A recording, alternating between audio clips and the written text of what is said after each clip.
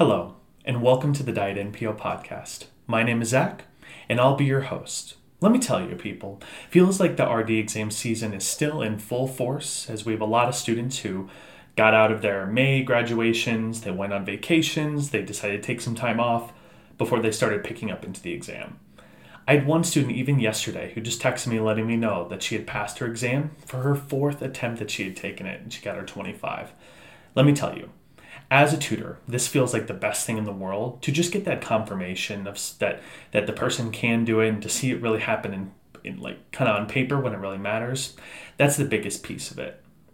I always talk a lot as a tutor about trying to make sure we're dissecting practice questions really well. I think that's the biggest key to these types of standardized tests because they're not like our undergraduate. They're not like our graduate exams. They're a lot different. And so we need to treat them like they are as such. So I'm going to discuss today a little bit of an approach for going through practice questions, breaking them down, putting ourselves in the best position to answer those questions. As of tutoring, I've had this kind of issue with balancing my work-life stuff because I'll sometimes work 7-8 hours as a dietitian during the day, commute home for an hour, and then I'm basically sitting there tutoring for 3 to 4 hours. So sometimes that can be a challenge to go through all that at the same time. So just kind of making do with how I can there. The way that I look at every exam question and the test itself is that it's a game of odds. So if we have to guess on any 4 answers, which we would never want to just give a random guess, but if we had to, what are the odds we're going to get that right? Well, we have a 1 in 4 shot of getting it right if we go and guess on any of the 4 answers. Makes sense. Now, what if I decide that I think that one of those answers is complete trash? So I think D, for example, is complete trash. Now I've taken my odds from 1 in 3 from 1 in 4 to 1 in 3, which is pretty decent odds. What if I even eliminate one more answer based on what I know? Now my odds are 1 in 2. 50-50 shot. Odds don't get better than that. I will take that every single time. So this is what we need to do on the exam when we're breaking questions, dissecting questions, and looking at those answers, is trying to choose which one is the best answer, not necessarily the one that is right. Together, I'd like to go through some questions and talk through how I would dissect this question, the answers, and how I would come up with my final decision. We can jump around all 4 domains with these questions, so let's see how this is going to apply to something situational. What is secreted in the bloodstream in equal amounts to insulin secretion and thus can be used as a clinical indicator of insulin production? Is it A, glucose, B, C-peptide, C, glutamic acid, or D, cortisol? So as we dissect the question first, then we're going to go through the answers themselves. What is secreted in the bloodstream in equal amounts to insulin secretion and thus can be used as a clinical indicator of insulin production?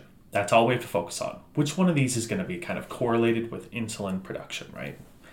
Would glucose be correlated with that? So as insulin goes up, that'd be like saying glucose goes up. Is that true? Actually, I think that's the opposite. I think that as my insulin goes up, my glucose will go down as they kind of have that counteractive effect. So to me, if I'm at that 1 in 4 odds right now, I'm going to trash away A because I think it's just a throwaway answer. B, C-peptide. What do I know about C-peptide or what do I not know about it? Well, if I didn't know about it, I maybe want to hold on to it for just a second so I can't rule it out. But if I do know about it, I know that C-peptide is kind of this protein attached to insulin is how I've understood it. Correct me if I'm wrong. But it's basically bound to insulin. And then when insulin gets secreted, the C-peptide and the insulin break off together. So they break off from each other to make insulin kind of active. You can think of it like that. So to me, I go, all right, well, I do know if I have more insulin in the bloodstream, I'm probably going to have more C-peptide because they get secreted together. So I'm going to hold on to that. It's probably a good answer if I think about it. C, glutamic acid. What do I know about glutamic acid? Well, it sounds like it's an acid. It's probably an amino acid, actually. Is that going to be secreted in equal amounts to insulin? Not as sure. I would say probably not because I don't know anything about that. But I know I at least can't say that I know that they do that. So if anything, hold on to it. D, cortisol. Cortisol is one of our stress hormones. Does it secrete in the same amount as insulin? I would say probably not. I'm not going to go searching for something that's not there. So that would be a bad fit. I'm basically stuck between C-peptide and glutamic acid, making C-peptide my best answer if I dissect those. If I'm down to the 50-50 shot and I decided on C-peptide because it felt better, then that would still be the best fit there. Which of the following foods must a child with phenylketonuria avoid? All right, this should be pretty good. A, eggs, B, bananas, C, rice, or D, French fries. Which ones does a kid with PKU need to avoid? What do we know about PKU? We know it's one of those inborn errors of metabolism. Always happens to children, babies, can happen to adults a lot of the time too. But what is phenylketonuria all focused on? Well, really it's just when if a child with phenylketonuria ingests anything with phenylalanine in it, phenylalanine being our essential amino acid, then they will end up not being able to digest the phenylalanine, so it builds up in the blood, becomes toxic. You could think of it like that. So which foods here are going to have the essential amino acids? Eggs, rice, bananas, or French fries? Amino acids I usually know as our protein type of foods, so I'm probably going to be looking for good protein options here. If I look at the egg, I'm like, all right, I know eggs do have proteins. They usually have a lot of our essential amino acids. I'd say it's a good fit that I want to hold on to. For rice, I'm not as split on that. It does have protein in it. Does it have specifically phenylalanine? Not as convinced. I'm going to get rid of that. Bananas don't usually have much protein at all unless I add peanut butter to them, which I do. So we would probably get rid of bananas because bananas are definitely not known for their protein content. Last one being our French fries. Potatoes being more of a starch, probably not as much of a protein, especially not an essential one, or else, vegans, vegetarians will be eating it all the time. So between those, I'm going to say that the only answer I can really get down to is the protein dense one, being eggs, and that is our answer for which one should a child with PKU avoid. The dietitian would like to determine if clients on long-term tube feeds require vitamin and mineral supplements. Which would be the first step? Would they A, compare nutrients provided for volume compared to the DRIs, which are dietary reference intakes? B, conduct anthropometric measurements? C, assess for clinical signs of deficiencies? Or D, monitor biochemical measurements? Well, when we dissect the question, I think a big piece here is they're on long-term tube feeds, and we're trying to check about their vitamin and mineral supplements. They're trying to determine if they actually need vitamins and minerals, okay? I think that's what we need to hone in on here.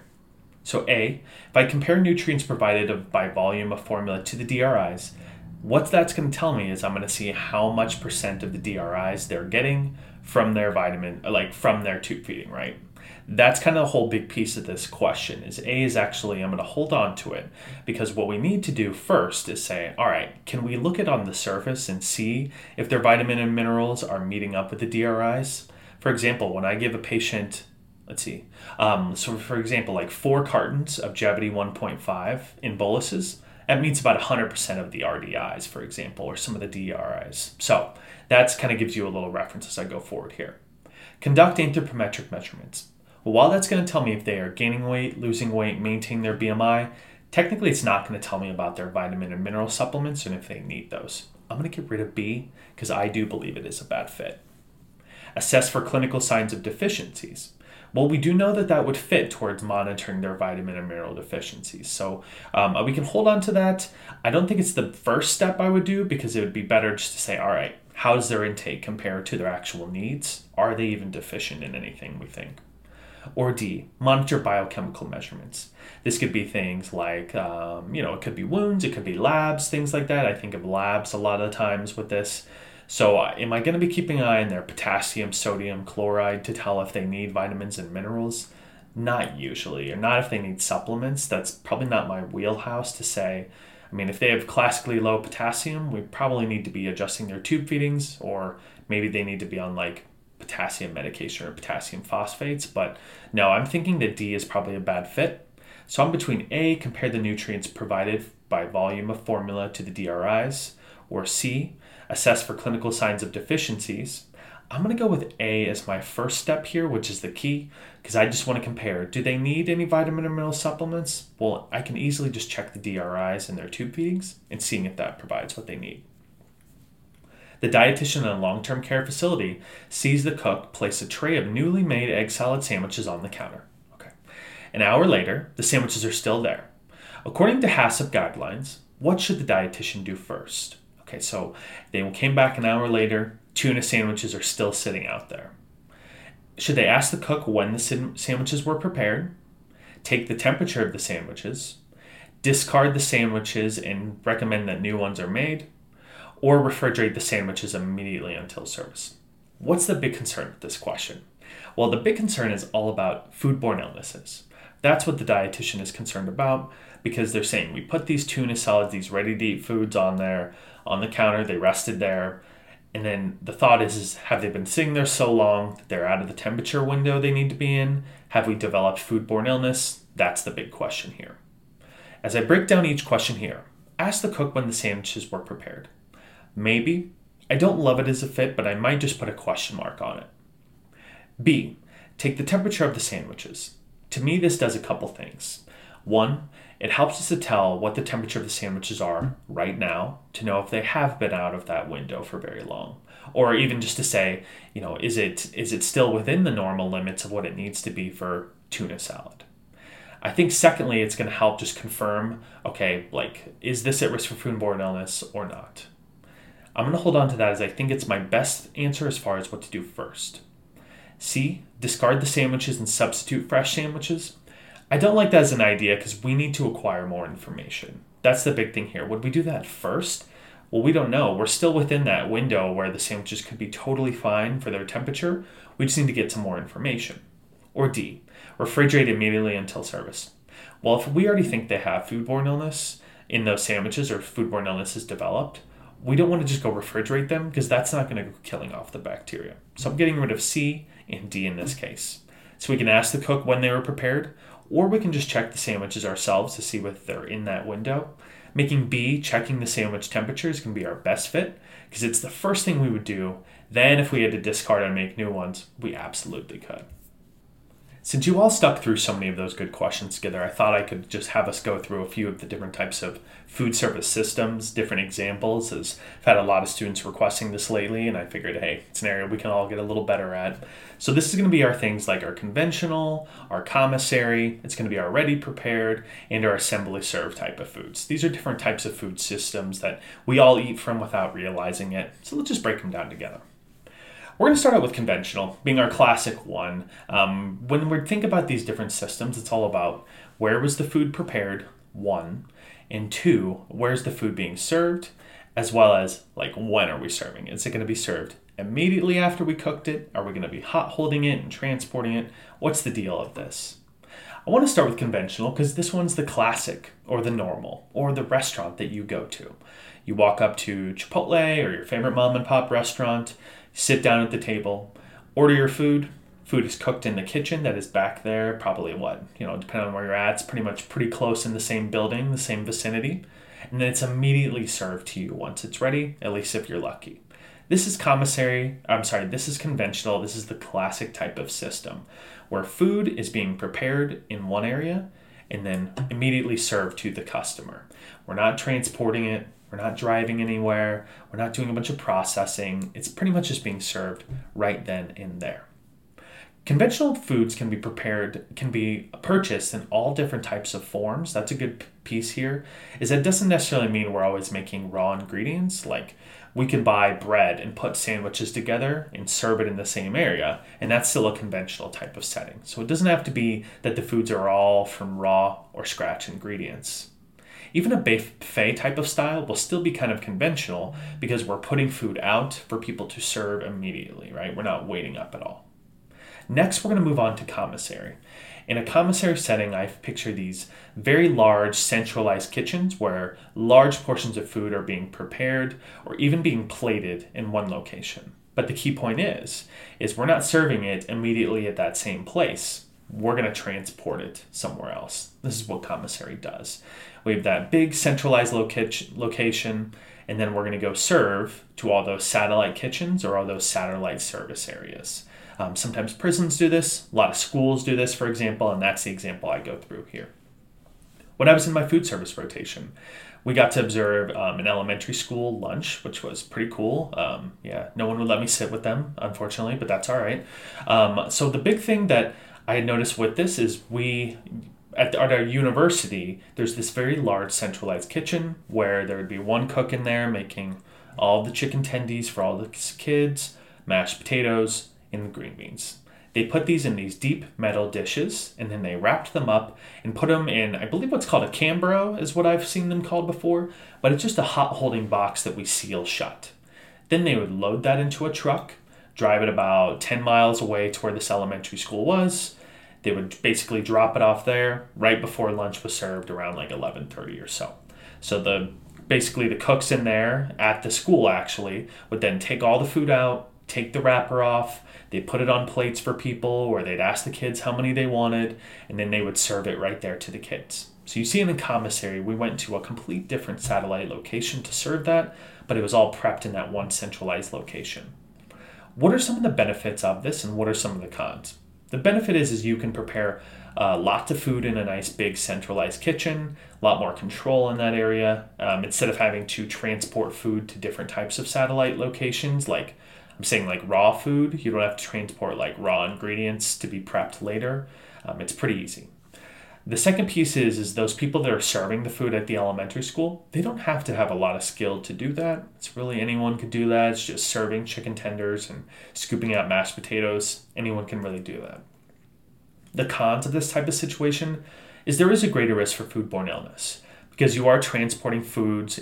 You have to make sure it's staying hot, checking the temperature, a lot more critical control points. So that's one downside. And then it's a cost to pay someone to drive the truck and actually just do that whole process. That all costs money to do that for that transportation as well. Another type is already prepared, also known as cook chill or cook freeze systems. These foods are cooked first and then either chilled or frozen for service later.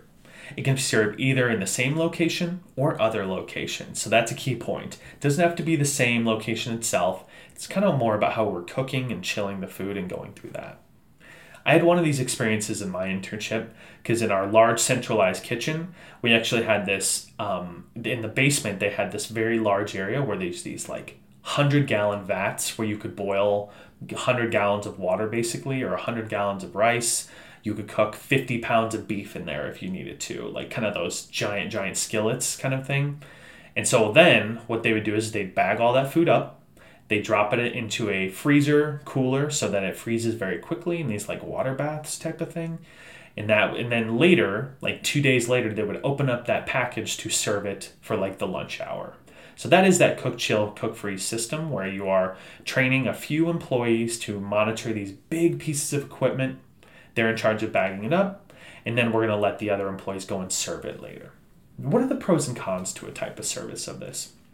One thing is you get to purchase a lot more food and cook a lot bigger batches of food at once.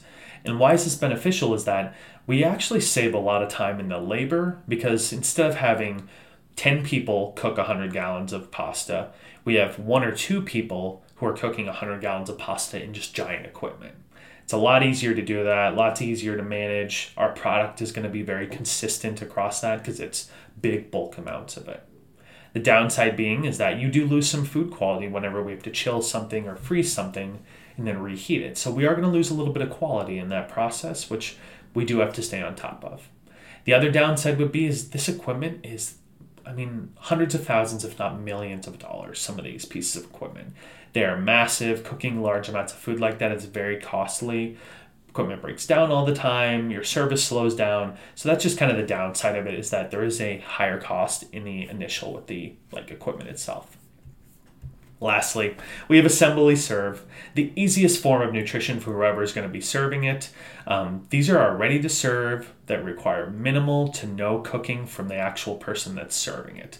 They're doing the least amount of work possible, it seems like. Maximum form of processing is also how we differentiate that. So fresh, frozen, dried items like shredded lettuce or sliced carrots, packaged lasagna, frozen dinners, these are all things that I think of. And I really go back to my example of like a 7-Eleven hot dog. The person who serves a 7-Eleven hot dog just literally puts it on that little heat roller thing, and that's it. They don't have to do anything else because it's at the max processing. They don't do any chopping. They pretty much just open a package and dump it in. Sometimes we can do this with salad items where everything is chopped and all someone has to do is open 5 bags and mix it together. That's kind of an assembly serve where it's assembled, served. They didn't do chopping. They didn't do cooking. They didn't do anything to get there. The big downside of this is you do lose tons and tons of quality whenever you buy everything so processed or if everything's already chopped. that pre-chopped lettuce is going to get really soggy really easily, and it's going to be decreased quality once we've chopped it up. Same with all of our other vegetables, our meats. Once we've already cooked it, it only loses its quality from there. And then the upside being is you don't have to pay someone to know how to do this job. Really, anyone can do this job, and you can get your foods out to a wide variety of people in different stores because they can do the job themselves in the store. Today on the What's Eating You segment, we review some delicately poached eggs. Now, as a huge ovo fan, I'm usually not putting together poached eggs all the time. It takes a lot more work. I'm someone who just likes to crack 2 eggs in the morning, scramble it up, add some cheese, and call it a day. I'd probably eat eggs every single day if my significant other did not think I was strange for doing so.